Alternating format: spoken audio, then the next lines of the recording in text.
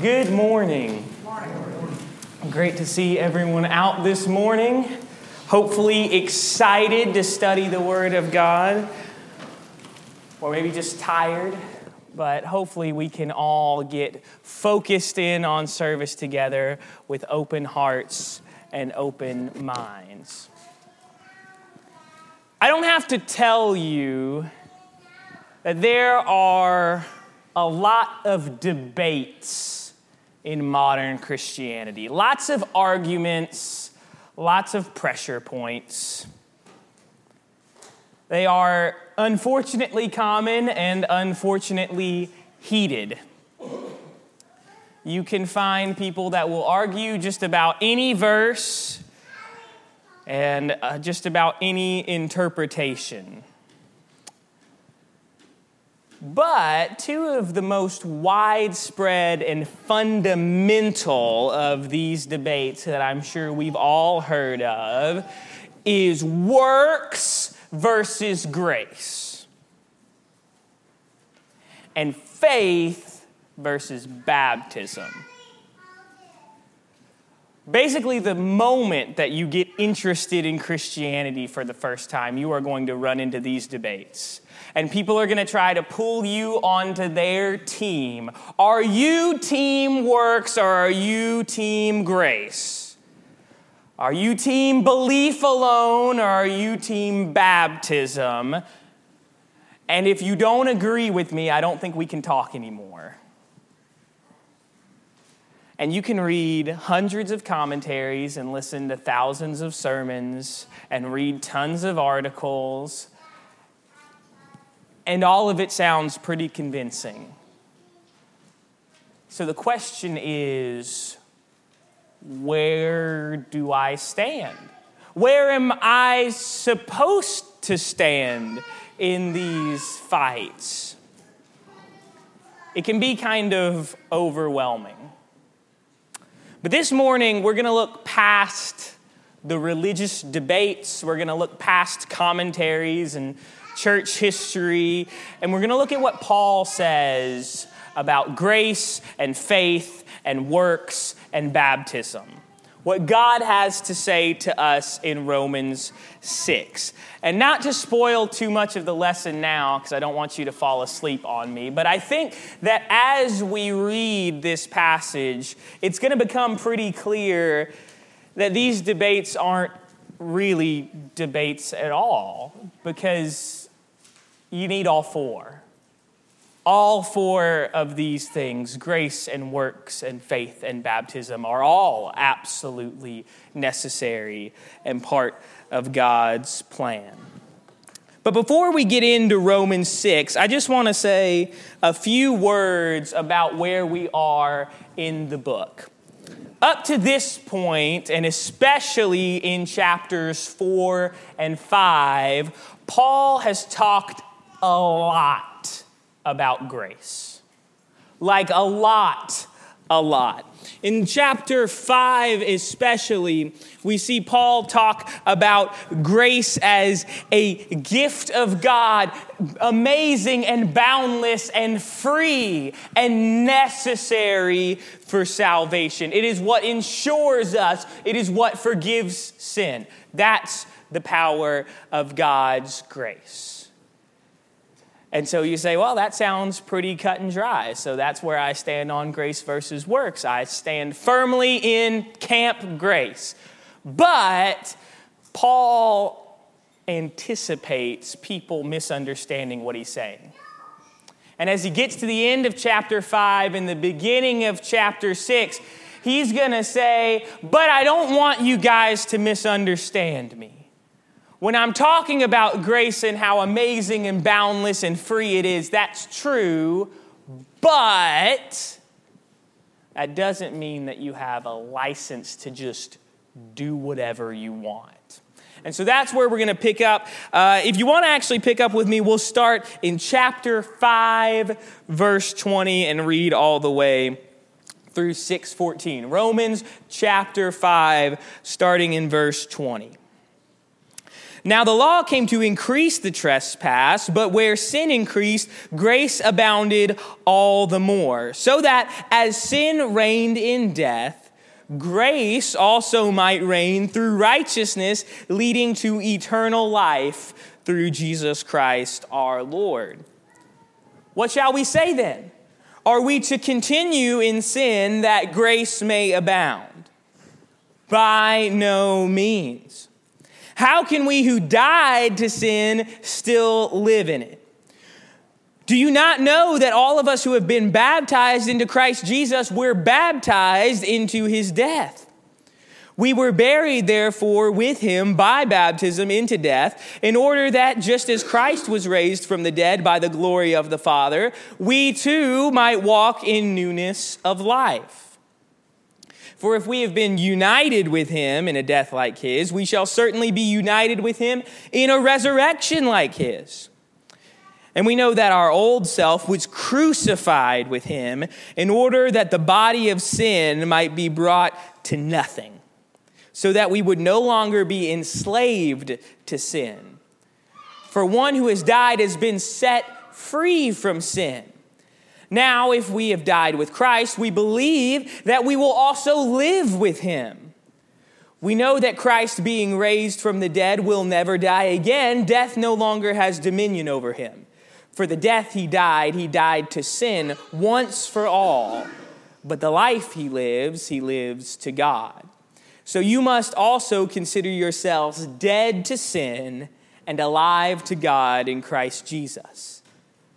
Let not sin, therefore, reign in your mortal body to make you obey its passions.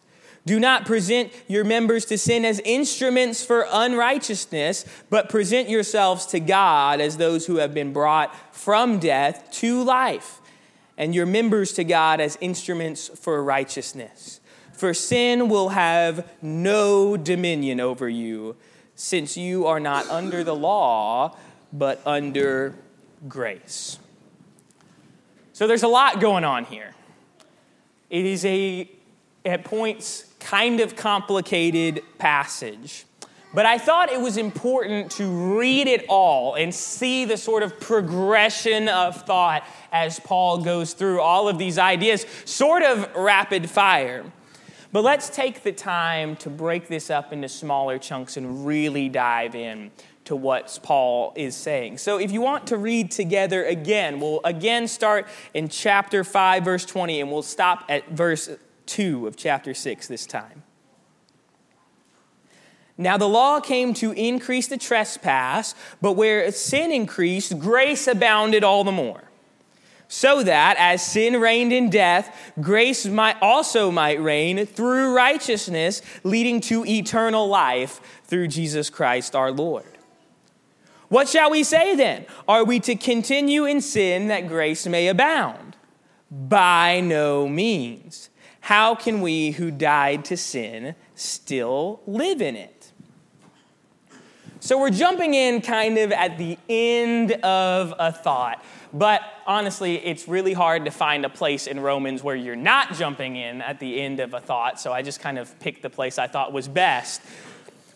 But Paul has been talking about how Adam and Eve brought sin into the world, whereas Christ brought sin out of the world through his death and resurrection. By dying a sinless man, he is able to plug us into the path of grace and faith and righteousness. And that's one of the reasons that Paul brings up the law here, because the law of Moses by itself didn't invent sin. It didn't bring sin into the world. And similarly, it didn't take sin out of the world. Whereas Jesus came and by his life was able to raise himself in newness of life, enabling us all through his conquering of death to be able to plug into the outlet of grace and life and righteousness.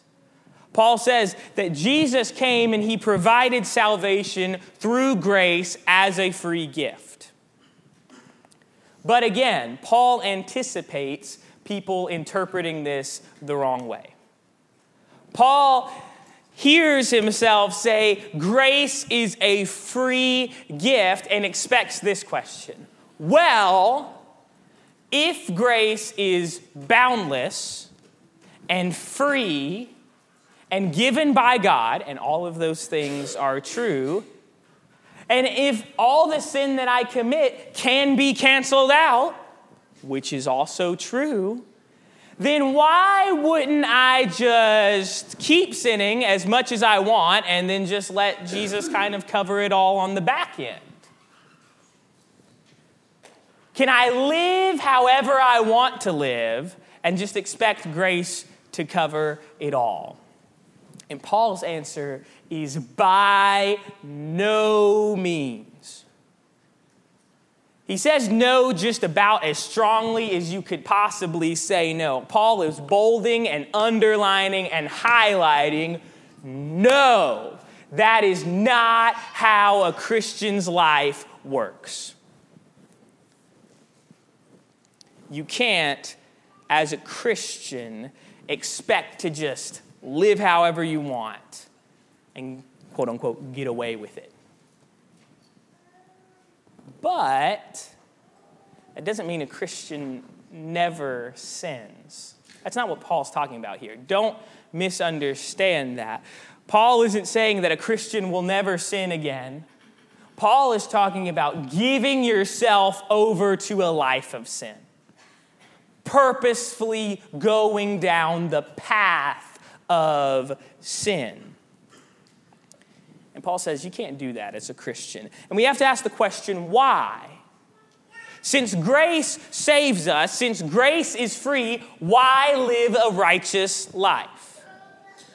And Paul says, how can we who died to sin still live in it? Paul says we have put that sinful life behind us completely so that we can now live for Christ.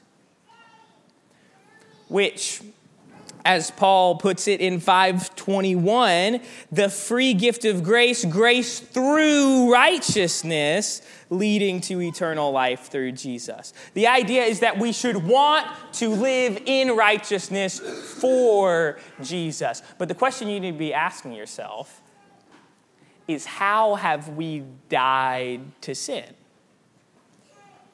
Paul says you can't go back to sin because you're dead to sin.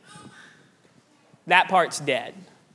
And so the question you should be asking was, well, Paul, in what way are we dead to sin? And that's exactly what Paul talks about next in baptism. So pick back up in verses 3 through 7. Do you not know that all of us who have been baptized into Christ Jesus were baptized into his death? We were buried, therefore, with him by baptism into death, in order that just as Christ was raised from the dead by the glory of the Father, we too might walk in newness of life. For if we have been united with him in a death like his, we shall certainly be united with him in a resurrection like his. We know that our old self was crucified with him in order that the body of sin might be brought to nothing, so that we would no longer be enslaved to sin. For one who has died has been set free from sin. And we'll stop there for now. You see what Paul does here? Paul talks about baptism as a participation in the very death, burial, and resurrection of Jesus. He pictures baptism as a sort of reenactment of Jesus' own sacrifice. And that's important because Paul says when we are baptized, we tap into the very gospel story, that perfect, gracious sacrifice of Jesus. And not only that, but when we are raised out of the water, we are granted life through God's grace. We are granted the hope of eternal life. You see how important this baptism is?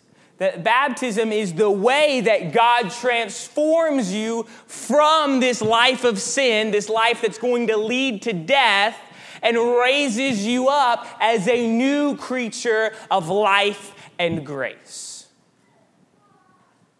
Which is why we say baptism is essential. This is God's recreation process through the death, burial, and resurrection of Jesus. That this is the very way we kill the old man of sin in our lives. Baptism brings us from sin and death to grace and life. And baptism changes our spirit from a spirit of sin to a spirit that desires to live a righteous, faithful life. But notice what else Paul says. That baptism sets us free so that we too might walk in newness of life.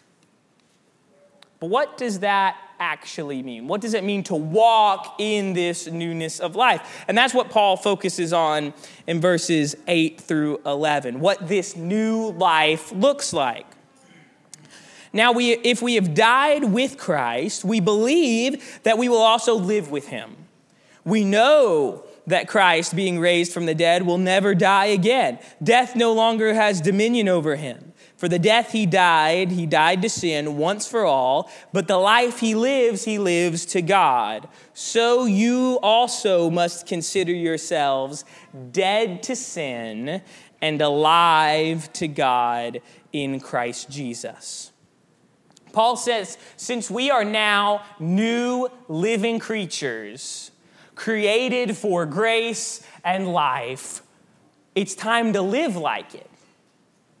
In other words, living in a manner that honors that life of grace.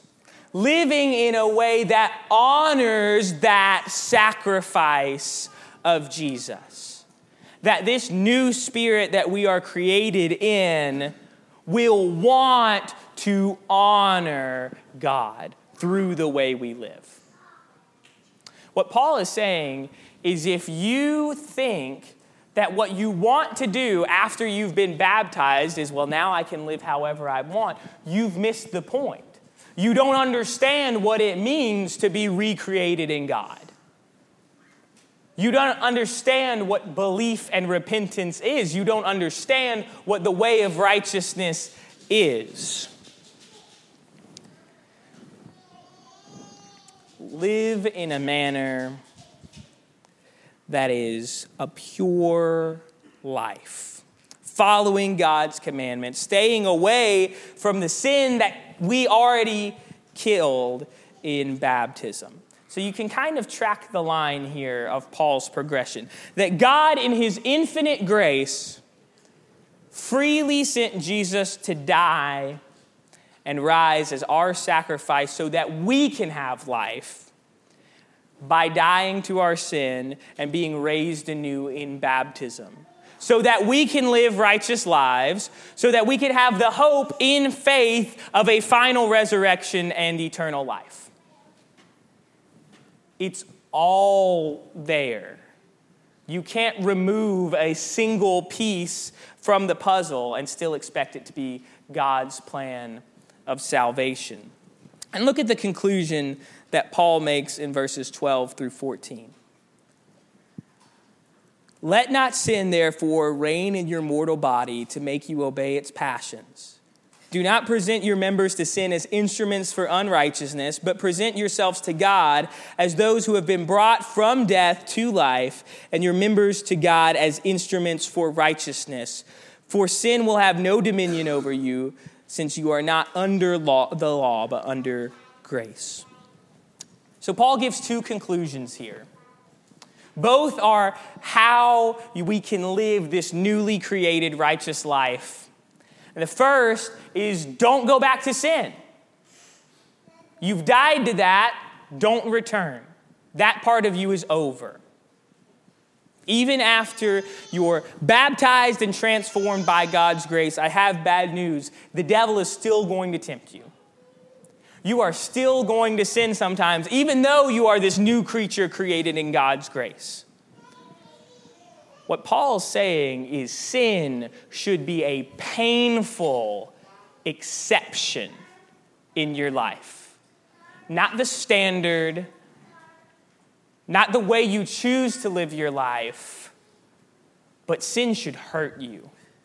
You shouldn't want to sin. It should be, as Paul will say later in Romans, what you do not want to do.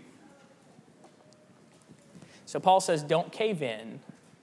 Don't live however your impulses tell you to, so that grace may abound. Keep away from sin. But the second point that Paul makes is to let God work through you. To let him reflect his love and grace through you to those around you. To let others see God in you. And that's the beautiful picture of all of this. Paul says you started as tools of evil, tools of sin, tools of Satan, tools of death. That's where you started. That's where you were before you converted. And yet, through God's free grace, he has converted you, he has created you anew into a tool for him. For good things, for righteous things, for a pure life. Why would you want to go back? Why would you want to have one foot in, I want to be a tool for good here, but I also want to have a toe in being a tool for death too? Paul says if that's the picture you have of a Christian's life, you don't understand it. If you truly understand God's grace, you're not going to want to go back to sin. You're going to want to serve him and be a tool for his good deeds and his righteousness. So that's the message of Romans 6. You're a tool of God by his grace. Live like it. It's not a battle between the free gift of grace and of a righteous life. It's not of a battle between the importance of a physical baptism and a true belief and faith. It's not a battle between these things because we need all of them.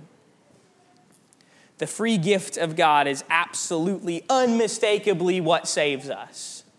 We are completely helpless without it. But God offers this gift almost like an electrical outlet. Right? The power's there. All you got to do is plug into it. And the way that God has given you to plug into it is through this repentance and baptism and life lived for him.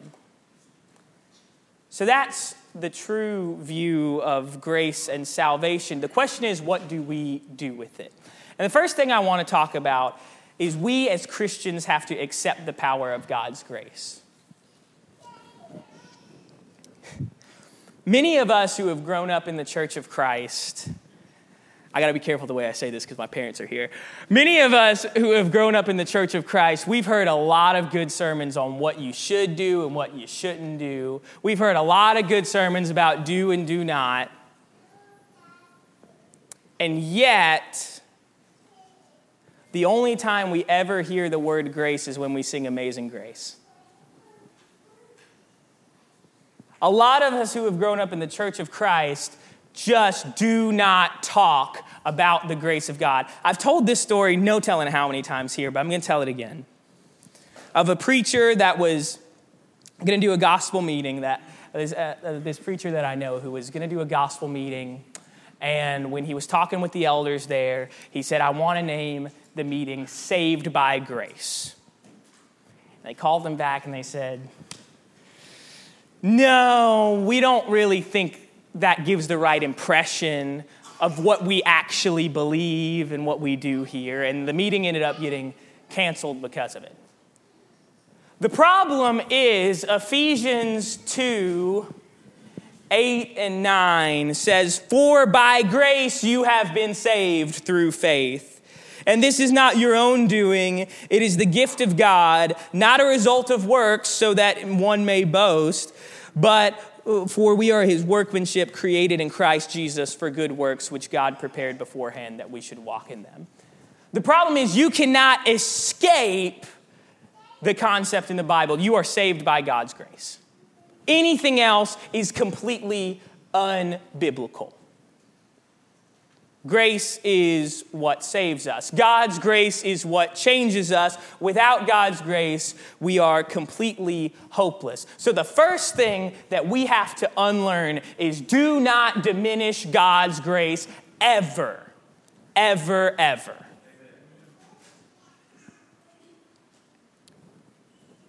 And I think what we're scared of is we know that there are plenty of people like what Paul says that's going to hear, well, if God's grace is this gift that's freely given, then I guess I can just kind of do whatever I want.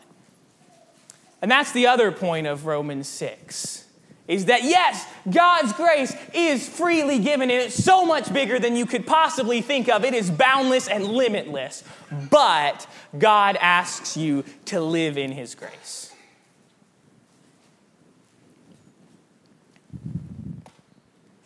Paul says, by no means are you to just live in sin because God's grace is limitless. That if that's what you think God's grace is about, you've missed the point.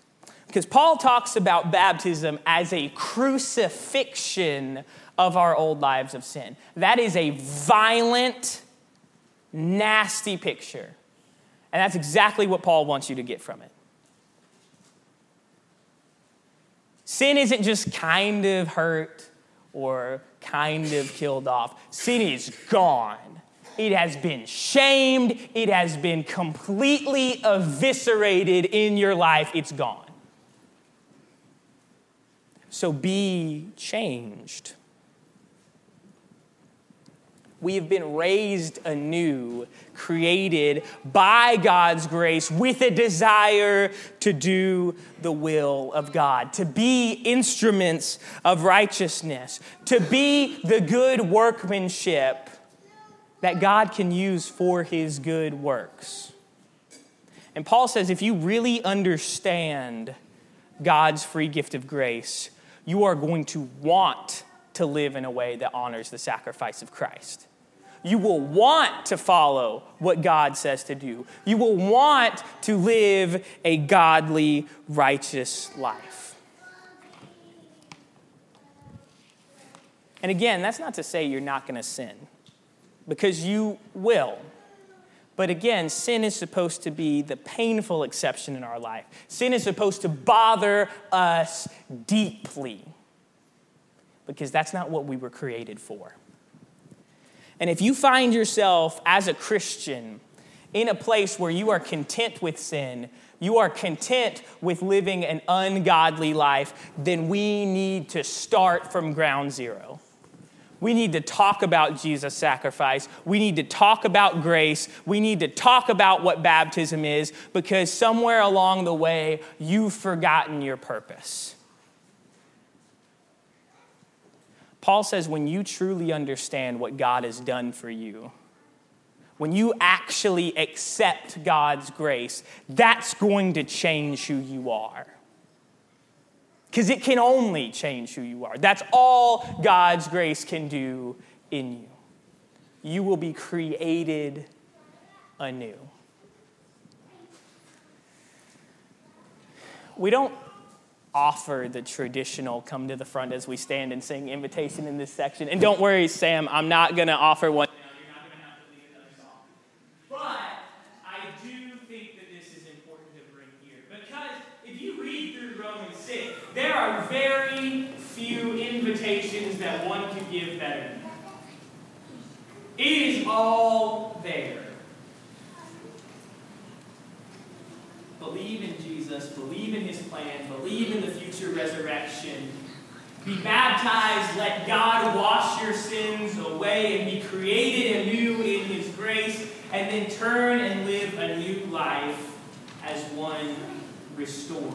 And so if you've lived your life wondering, should I be baptized? Should I become a Christian? The answer is absolutely 100% yes, right now. Because God's power to save you is there. He is just waiting for you to plug into it. Even though you're flawed, even though you're sinful, even though you're not perfect, you can be recreated in God's grace and have your sin and guilt completely washed away. And you'll still struggle. But God can be your strength. And God can work through you, and you can be a tool for righteousness and grace and life. So if you need to hear that message today, we'll do something about it. Whatever Philip has to say in class can't be that important. We'll happily put off class, and we'll be happy to take care of that today, right now, because it is absolutely that important. So to answer the question, where should I as a Christian, or maybe where should we as a group of Christians here at Fairview Park, where do we fall in the, am I team grace or am I team works? Am I team faith or am I team baptism? The answer is, the true view in Scripture is that these teams don't exist. These debates don't exist. It's all of the above. God is not an either-or God, and He does not expect His people to be an either-or. The true view of Romans 6 is you need grace and works, faith and baptism, and God has the power to save you, and He's calling on you to do something about it. He's calling on you to accept, to live in a life of His grace and reflect that love and grace to others. That's the story of Romans 6, and to an extent, the story of the entire Bible. Let's pray and then be dismissed to our classes. Heavenly Father, help us to never shy away from accepting and sharing your amazing grace, the free gift that you have shown us on the cross. Help us to look to our baptisms to remember the way that you have created us with a new believing spirit. And help us to honor your sacrifice every day by living the way that you have commanded and by showing that love and grace to others. Strengthen all of us here so that we may live in a way that acknowledges your grace and accepts your sacrifice. And we pray all of this in your Son, the perfect example of grace's